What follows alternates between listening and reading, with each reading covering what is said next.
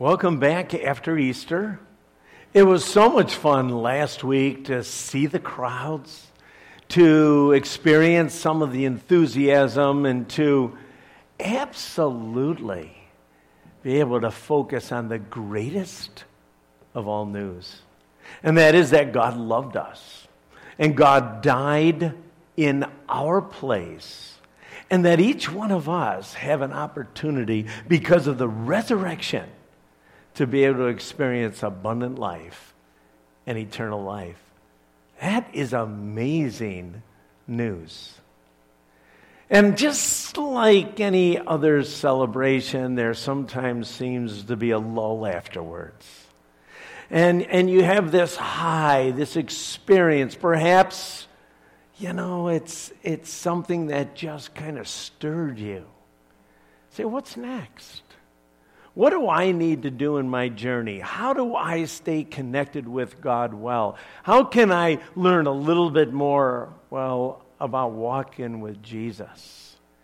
Well, that's what we do all the rest of the year here, is that we have an opportunity to come every Sunday and be able to praise our amazing God, be able to lift our hearts and our hands, so grateful for all that He's done.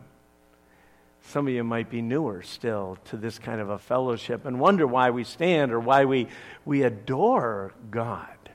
Well, we're all in different places and we're all in a different journey, but we're growing.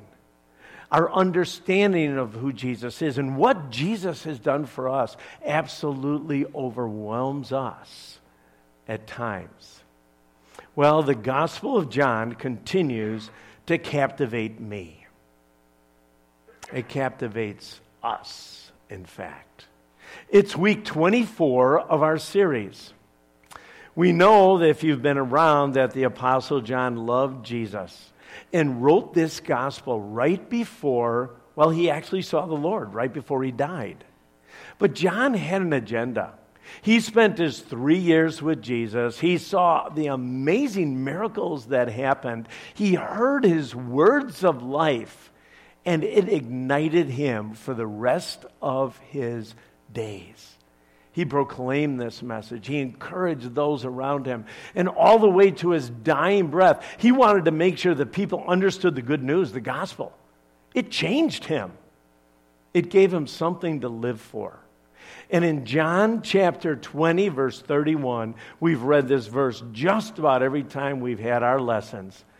But John had an agenda. And his agenda was this, that we would continue to believe that Jesus is the Messiah, the Savior, the Rescuer, the Son of God. And that by believing in Him, you will have life by the power of His name.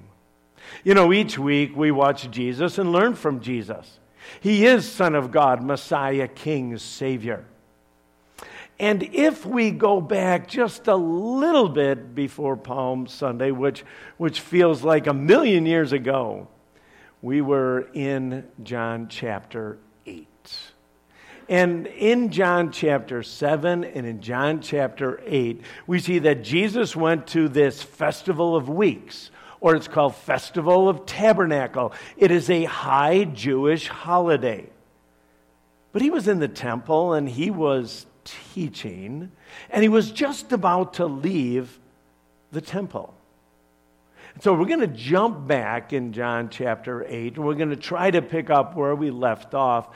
But just a reminder, Jesus was radical, a formidable individual, a most imposing personality, and yet he was not intimidating nor frightening. During this Jewish festival, he entered the temple to find people groping around in spiritual darkness. Odd. You would think there'd be people vibrant, people who are worshiping God, people that knew God well. But he saw they were blind and that they were thirsting for divine truth. So the last few weeks before we hit our Easter season, he graciously but boldly made 2 statements. And each Sunday we spent time on these statements. If anyone is thirsty, let him come to me and drink, because I'm going to be the only one to satisfy the thirst inside. And then he said, I am the light of the world. He who follows me will not walk in darkness, but will have the light of life. He fearlessly spoke the truth without apology, which often put Jesus at odds with the big cheeses at the temple. Yes, there was a group of people, religious leaders that hated Jesus, men who opposed him whenever they had the opportunity. And this conflict continues this week. I'm sure if you've been reading through and been pretty faithful in our study, you're wondering, when are the Pharisees going to give up? When? Well, sorry to say, but this story continues all the way to the end. But today, we're going to hear some crude remarks and hear some poor theology from these religious individuals. But Jesus stays focused. Because God so loved the world, he sent Jesus on a mission to pay our debt and to offer life to anyone who believes in his Son. Sadly, the tired and the weary, the ones who scurry and the ones who come up empty were the only ones usually that responded to God's gracious gift of life. I've asked Carrie to read our scripture for us. If you don't have a Bible, you can follow up on top. But if you do, you can open up to John chapter 8 or flip open your flat screens. We're going to start reading at verse 31. John 8, verse 31. Carrie. Jesus said to the people who believed in him, "You are truly my disciples if you remain faithful to my teachings, and you will know the truth, and the truth will set you free." "But we are descendants of Abraham," they said. "We have never been slaves to anyone. What do you mean, you will be set free?" Jesus replied, "I tell you the truth. Everyone who sins is a slave to sin.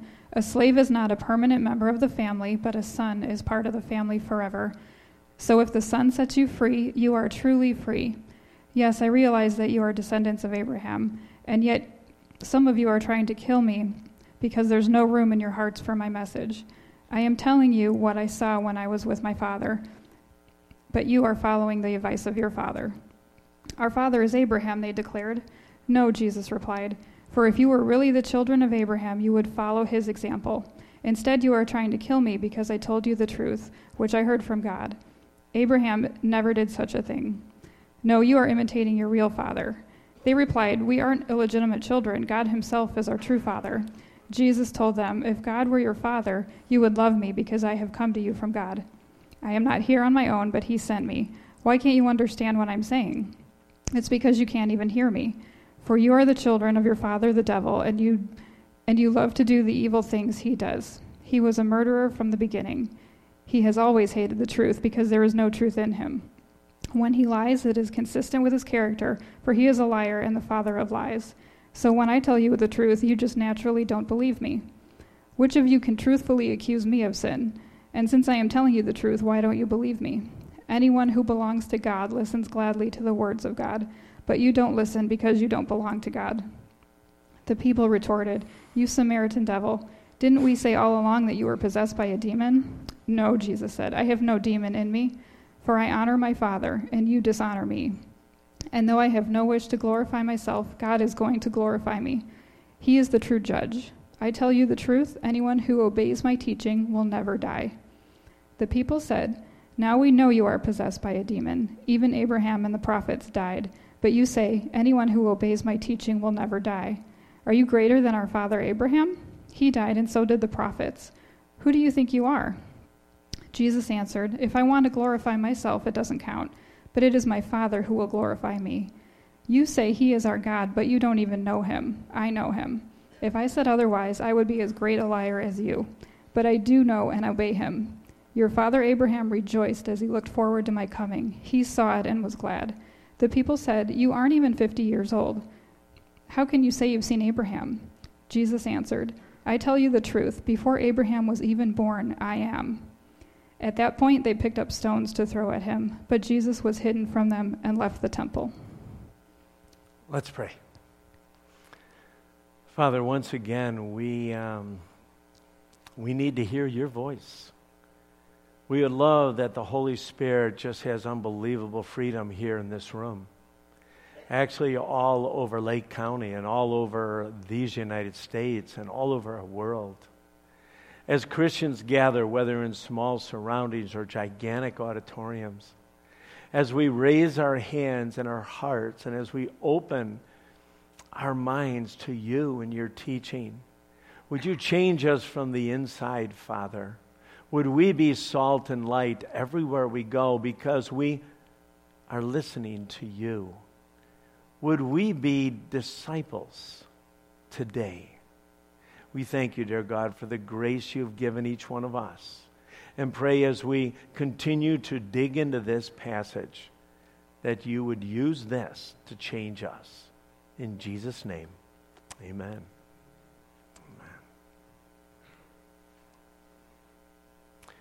As Jesus spoke, many believed.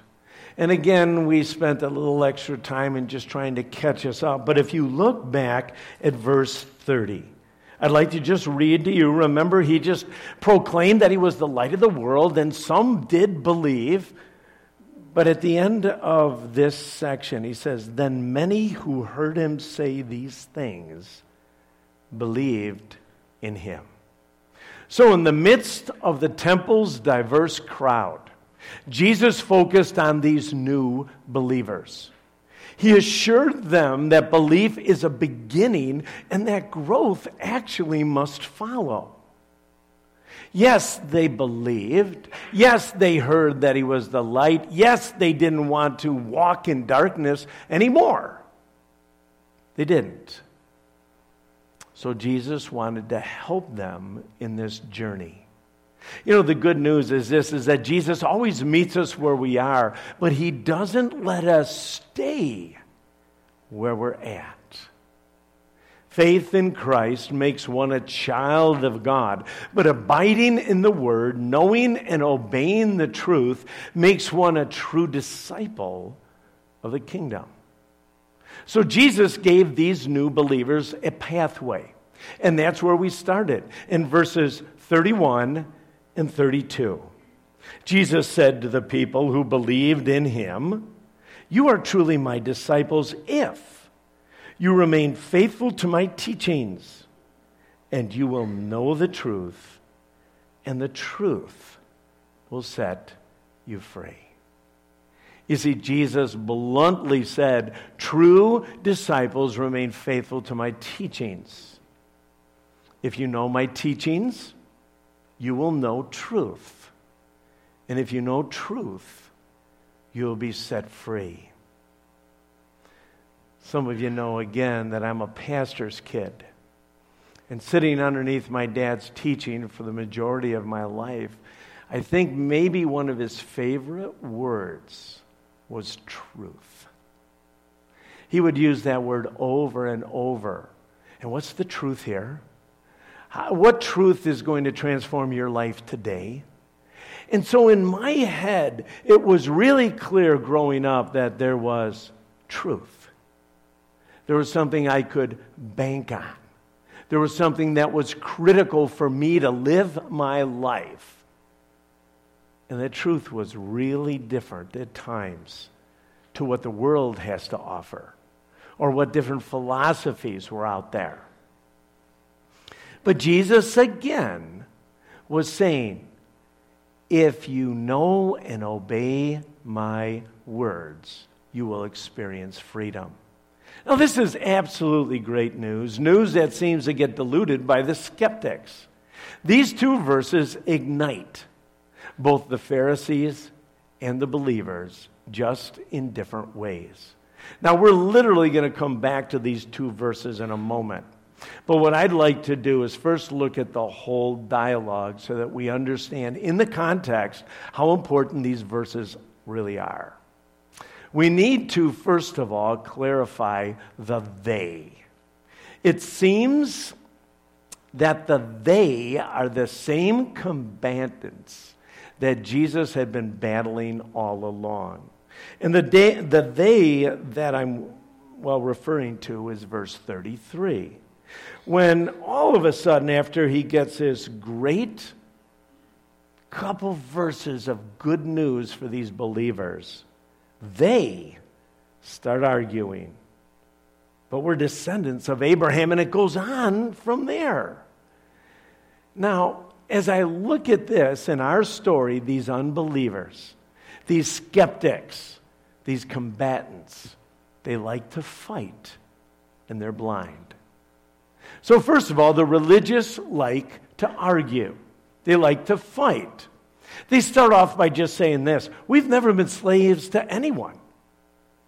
Now, honestly, either they had their heads in the sand, or they really were talking about spiritually being slaves to God. Because really they were enslaved by Egypt and Assyria and Babylon and Persia and Greece and Syria and finally Rome. They had to be speaking about spiritual slavery. Yet they also didn't understand that they were slaves to the law. The people were burdened. They were burdened. Then they started calling Jesus names. I mean, honestly, it seemed to me as you read through this passage that maybe these spiritual leaders are back in third grade. I don't know if you remember third grade, but in third grade, those names started getting pretty volatile at times. And you often come back, oh, sticks and stones will break my bones, but names will never hurt me. Well, we all know the names do hurt you. We do. We also know sticks and stones break your bones. But really, these folks were kind of being demeaning at the moment. First of all, they shout out to Jesus, we aren't illegitimate children. I don't know if you understand that all of Jesus' life, he was looked at as an illegitimate child. Now again, there were some that believed that he was born of a virgin. There were some that understood that this was God's amazing plan. But to any normal person, any neighbor, if you see a young lady pregnant, there's only one way that could have happened. So all of his life, all of his ministry, there would be these little jabs every once in a while as being illegitimate. And then they call him a Samaritan devil. Now, to us, that might not even be like a big deal. But this was a racial slur. You couldn't have been called anything worse, at least as a Jew, the bottom line. A Samaritan? Wow. These are kind of half-breeds. It was a negative kind of connotation. And devil? Well, that's never an attractive kind of comparison. The religious also were blind. You know, thinking that their father is God when he's really Satan, but all the way through their lives, they, actually reflected that Satan was their dad.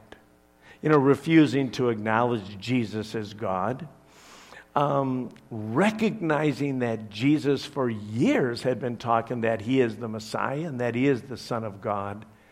And finally, at this time when they were talking about Abraham and he just blurted out before Abraham was born, I existed. That literally, the religious flipped out at that moment. They picked up stones. They knew exactly what Jesus was saying. You cannot claim that you are God. You can't. Now remember, Jesus was clear about that. He did the miracles of God. He spoke the words of God, and he eventually was going to be raised from the dead just really a few months later. But these folks did not understand any of it because of their blindness and shallowness and hard hearts. At the end of our text, Jesus mysteriously leaves. Now, I think John was making a statement here. It was the last time that Jesus literally was in the temple before, the last week of his life. I think this was a symbolic way that John said, you know what? There's some hard-hearted people. I'm going to leave. And the scriptures really don't tell us how, and I don't know if he had this invisible shield that God put over him, but as people stood up and took the stones ready to kill Jesus, he literally walked away because it wasn't his time. It wasn't his time to give up his life as a sacrifice for our sin. Now, in our story, Jesus moves toward believers, and this is huge, away from the hard-hearted. Jesus describes disciples and gives the new believers a direction. This is huge. Because again, if I were to even divide this crowd right now, or to ask you to put hands up, which I won't, say, how many of you want to be in the group of hard-hearted, religious, blind, angry people? Or would you like to be in the group called disciples that are responding to God? Now, my guess is the majority of you all would do the disciple piece, okay? But it's really, really clear today that Jesus is moving toward those who are responding. And I think it's a perfect time right after Easter. Some of us are a little bit more tender. Some of us are a little bit more excited. We recognize again this amazing message. What message does Jesus have for us today? What is he saying literally about disciples? And what path ought real followers of Jesus take? Let's look at that. The first thing is that true disciples are word-oriented or saturated. They're word-oriented or saturated. I have my famous jug right here. It's a very beautiful picture. All right? And we're going to pretend this is God's word. And what Jesus literally was saying at that time is that if you're going to be a disciple of Jesus, you are going to let the word saturate you.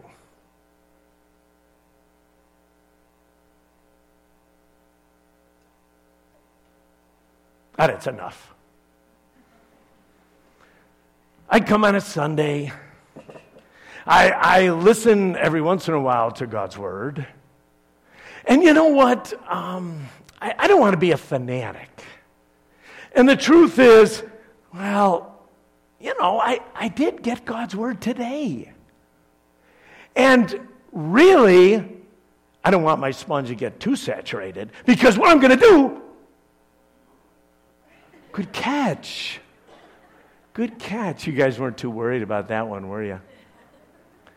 But you know what Jesus said? Jesus said that disciples of mine are saturated by God's word. Every time that God's word is given out, every time, you're opening it up, you're listening.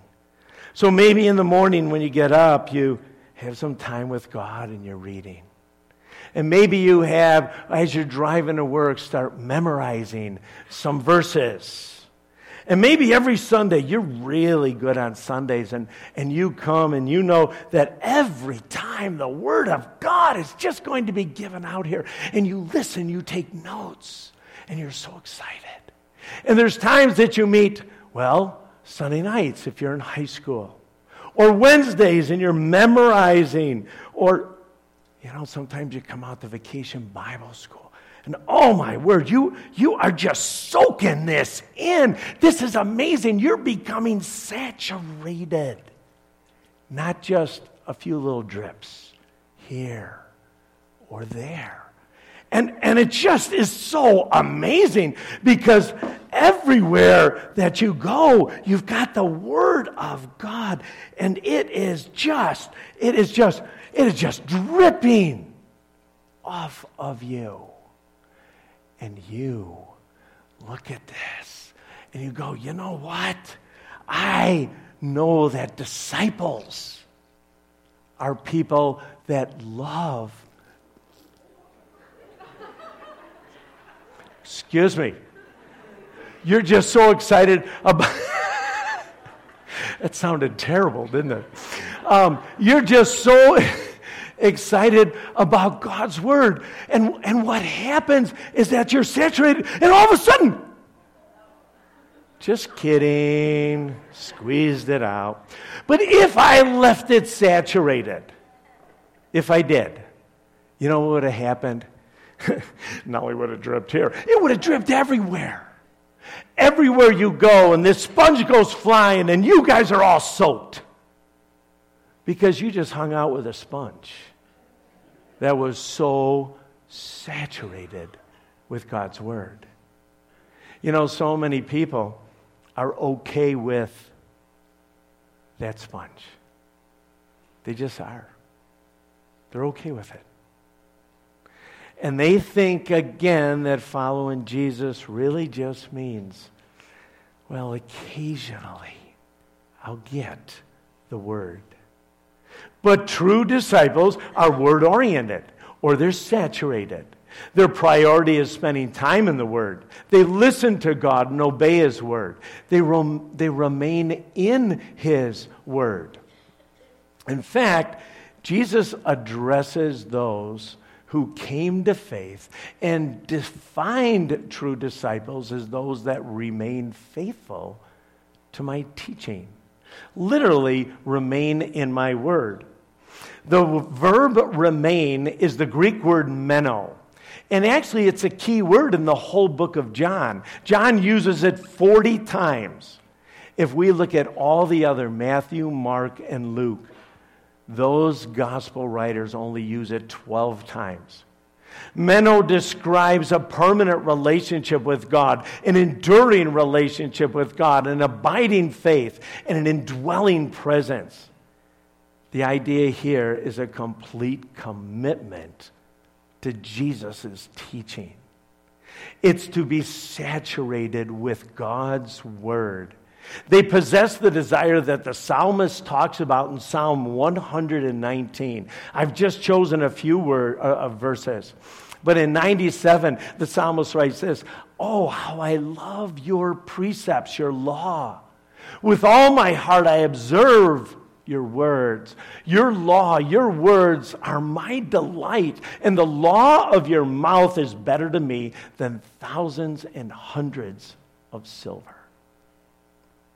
Secondly, true disciples know the truth. You see, they know God's Word. God's Word is the truth, and truth gives disciples stability in life. In fact, God's Word dictates how disciples live. The difference between a disciple or a follower of Jesus and maybe, well, one that is casually connected with God is that people who are casual look at the Bible as good suggestions. Disciples look at as truth. There are 4 Greek words that translate know. The Greek word gnosko is used right here. Unlike all the others that could have been used, gnosko stresses understanding rather than just sensory observation.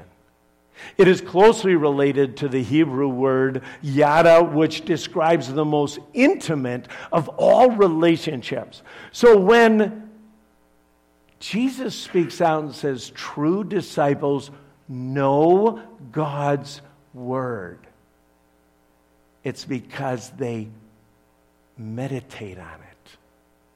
They allow it. Again, the word meditate is an agricultural word. It's a farmer's word. It's all about cows, to be quite honest. So you take the word of God and you chew on it. And you swallow it and bring it down to stomach number 1. And then you regurgitate it, because that's what happens. You chew on it some more. And you get to know this. You take out more nutrients, and then it goes down to another stomach, and then back up again, and down and back. And by the time cows get rid of whatever they get rid of, no nutrients, nothing there. They have absolutely meditated on their hay the best they can. That is what the Scripture is talking about. You see, those who are sold out to His Word in this way know the truth. That is, they can discern the true way to live and are committed to living that way. They are. You know, the author of Hebrews writes in Hebrews chapter 5, verses 11, 12, 13, and 14. And it's up on the screen. And the reason I'm showing you this is that the author of Hebrews was a person that was so concerned that God's people would really experience abundant living. There are so many warnings in the book of Hebrews because whoever this author is was so concerned, that the Hebrew Christians wouldn't get it. But he writes this. There is so much more that we would like to say about this, but it's difficult to explain, especially since you are spiritually dull and don't seem to listen. In other words, hey, when God's word is given out, you're receiving it casually, or you just choose not to listen. You've been believers so long now, you ought to be teaching others. Instead, you need someone to teach you again and again the basic things about God's word. You are like babies who need milk and cannot eat solid food. For someone who lives on milk is still an infant and doesn't know how to do what is right. Solid food is for those who are mature, those who through training have the skill to recognize the difference between right and wrong. Now again, most of you are way past the formula stage. All right? But if you have a 3-week-old, 4-week-old, 5-week-old, I don't care how luscious steak is. I don't. Well, maybe you could mix it up enough or whatever you want to do with it. But the truth is this, is that the only thing a baby can digest is mom's milk or formula. That's it. None of you would still be satisfied with that now. I cannot wait to get home for lunch today because I've got some fresh formula. I can't wait to down it. People would look at you quite odd. I've never gone to Culver's and seen formula on the menu. Not even one time. Not even once. Ridiculous. But that's what the author is saying. He's saying, you know what, those that dribble, those that, don't really get into God's word, it's like you're babies. You're not enjoying what God has for you. You're satisfying for formula when I've got steak and potatoes.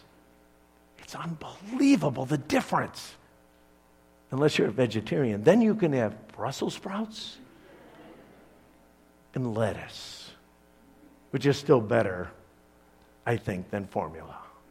But obeying the truth opens your eyes to more truth. Truth is not just doctrine. It is dynamic. It changes lives, and it bears fruit. Lastly, disciples have great freedom.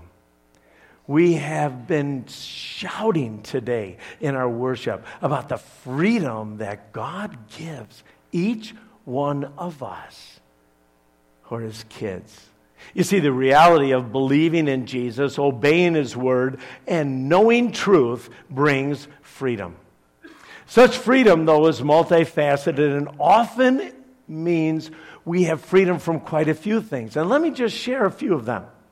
We have freedom from the bondage of Satan.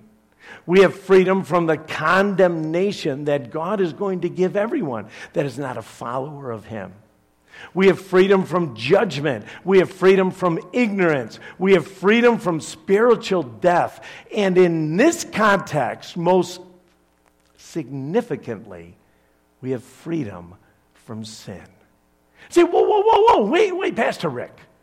I kind of like sin sometimes. Not all the sins, but there are certain sins. They're pretty a lot of fun. Like, I don't think I want to have freedom from all sin. I mean, that seems to me like, it just will make life a little dull. But let me remind you of a few things. Sin is like a cruel taskmaster.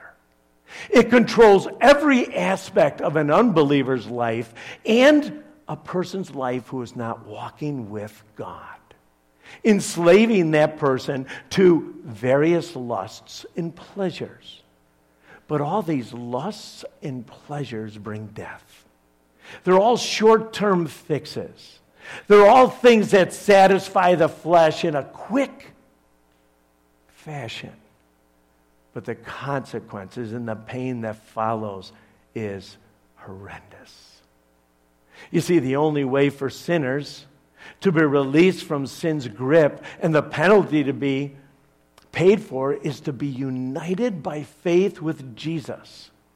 That's why last weekend was so exciting. Jesus Christ and his death and resurrection provides deliverance. It's not just a ticket to heaven, which that's pretty cool, but it's the ability to be able to live full and meaningful lives right now.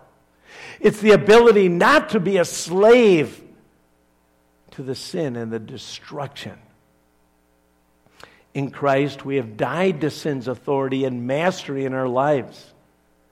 Maybe someday we'll hit a study or get into a study in the book of Romans, but especially every believer ought to understand what Romans 6 and Romans 7 and Romans 8 stands for. It's one of the 3 greatest chapters in all of the Bible. To be able to understand God's amazing mercy, but also the ability to be able to live not underneath the rule of sin. You see, sin is no longer our master. Instead, we are free to be able to live as servants of our God and our King.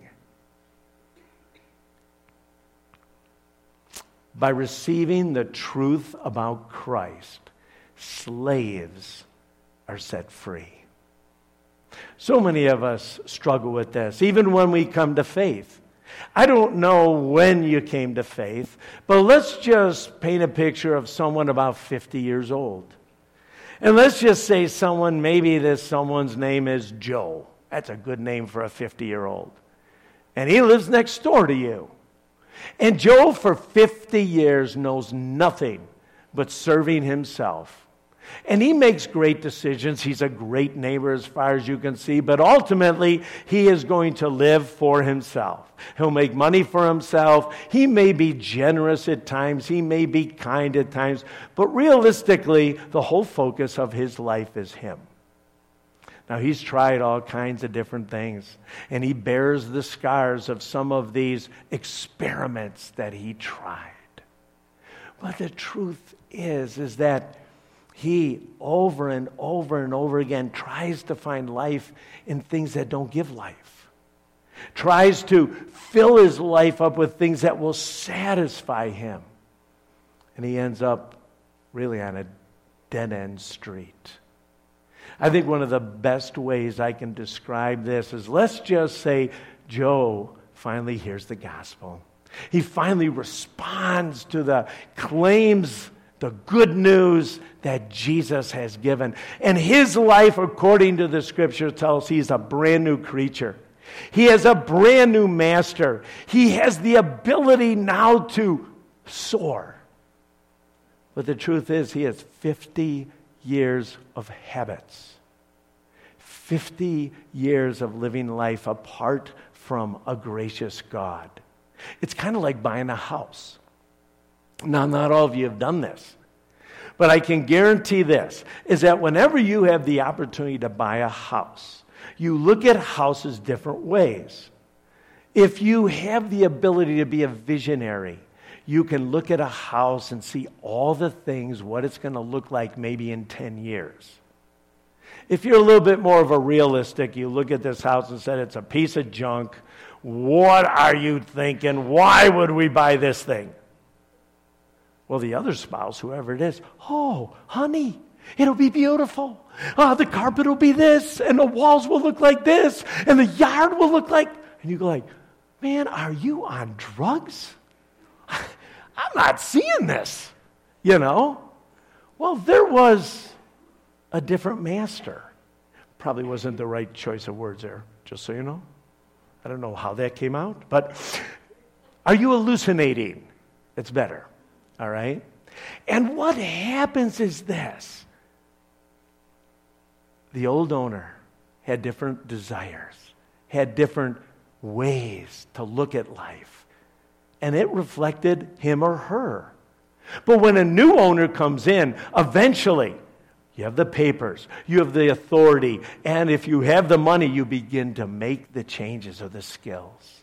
That's what God does to every one of us. You're a new creation, you have a new owner, but there are times, for a long time, that backyard has lots of weeds. I'm not sure when that is going to get cleaned up, but you walk with God. You listen to God. You allow God to change you from the inside. And this is the good news, is that all of a sudden this new master gives you new freedom, new ability, new strength, new perspective. And you see life differently. There is great freedom for those who joyously submit to their Lord and their King's words. You see, Jesus Christ came into this world to rescue, to liberate, and to give freedom. And one time, it's found in Luke chapter 4, verse 18. He went back to his hometown in Nazareth. And as he went back to his own hometown and he went into the synagogue, he read a scripture that actually is found in Isaiah chapter 61. But I'm going to read the text out of Luke chapter 4. And Jesus read this: "The Spirit of God is upon me, for He has anointed me to bring good news to the poor. He has sent me to proclaim that captives will be released, that the blind will see, and the oppressed will be set free, and that the time of the Lord's favor is here." And I'm letting you know, I believe that Jesus did all those things physically. But more than that, I think Jesus came to the spiritually blind, the spiritually lame, those that, again, did not experience life. And by Him coming and loving and dying and resurrecting Himself, He proclaimed God's favor. You see, those who are set free in Christ must heed Paul's admonition in Galatians chapter 5, verse 1. When Paul wrote this, "So Christ has truly set us free." Make sure that you stay free. Don't get tied up in slavery again. And then the very last thing, in fact, the words that seemed to haunt me more this week, as I was preparing, more than anything else, I thought this was unbelievable advice for disciples. This is important. You've given us a pathway. But I'll tell you, the words that didn't go away, that haunted me, are found in verse 59. And the words were this: "and left the temple." And left the temple. He left the spiritually unresponsive, the hard-hearted, the unbelievers, and the religious. You know, I had to think through. There are times when I'm hard-hearted, when I think I'm pleasing God, or I think my way is best. And Jesus finally said, "I'm done." I left. Wow. As we look at this last scenario in chapter 8 of what Jesus went through, I have to ask the question, do you know Jesus? Do you know him? In light of him walking out of the temple, pouring his heart out for 2 chapters, using every metaphor he possibly could use, I'm going to satisfy your thirst. I'm going to light up your path. Would you receive my free and gracious offer? I think, again, if Jesus were here, it would be the same thing. There's a time, I think, in every unbeliever's life that Jesus draws a line in the sand. Says, I've tried. I've shared. And they do not respond. It hit me. It hit me as a pastor. And it hit me, the people that I hang out with at times. God loves you, but you can refuse. I hope there's no one here that does. But my second question is this, and it's a little bit harder. Are you religious or a disciple? I think you're going to fit in one of those categories. The religious, they love to fight, they're blind. I think the call to you is to repent. And if you're a disciple, if that's the title you want, is that the tattoo you want across your forehead, then I'm just going to say it. You need to be saturated with God's Word. You do. I don't understand someone who says they love Jesus with all their heart and want to follow him and want to listen to him and want to make a kingdom impact. Why God's Word is such a casual experience for them. Honestly, I don't know why every time God's Word is given out that we have to turn people away. I loved having all the folks here at Easter. But I would love to have 2 or 3 or 4 services here. Feeding and encouraging and strengthening the believers to go out and be salt and light. I wonder why high school students casually look at a Sunday night and say, whoa, I wonder if I want to go. I wonder every Wednesday when we have leaders here who encourage people to memorize, why parents give kids options if they're God-fearing parents. I know there's certain occasions. I get it. I know there's certain scenarios, but I got to tell you, not only as a youth pastor, but as a pastor, some of you know I give you a call. Rick, we've been busy. Yeah, I know. But I think you're missing out. It's not just about Sundays. It's not just about this or that. It's our Bible studies. I mean, it's so cool watching our men and women come together and open up God's Word.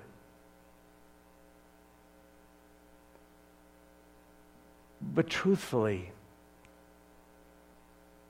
there's really not a lot of numbers.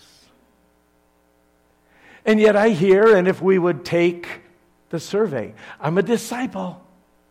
I am a disciple. Well, you know what Jesus said to all the new believers?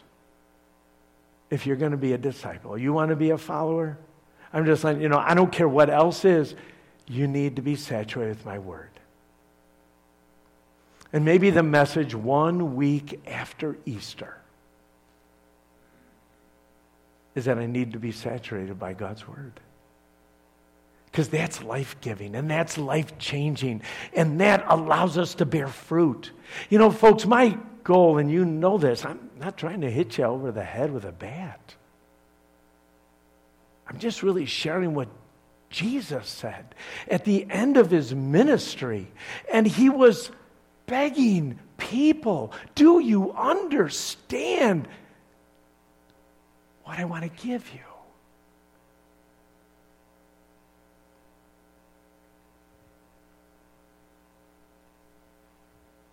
And then when you read, you obey. We're going to be starting some different groups, and we're telling you just a little bit about that. But one of the groups, when I lead, is called the Spur Group. And one of the questions we ask every week to guys as they read their scripture, what part of the scripture are you not obeying? It's just a question that comes out every week. Because we think we obey all the time. I think we need to keep asking as you read God's word, and God is prompting you, and God is encouraging you. Maybe in the area of generosity, maybe in the area of service, maybe in the, I don't know.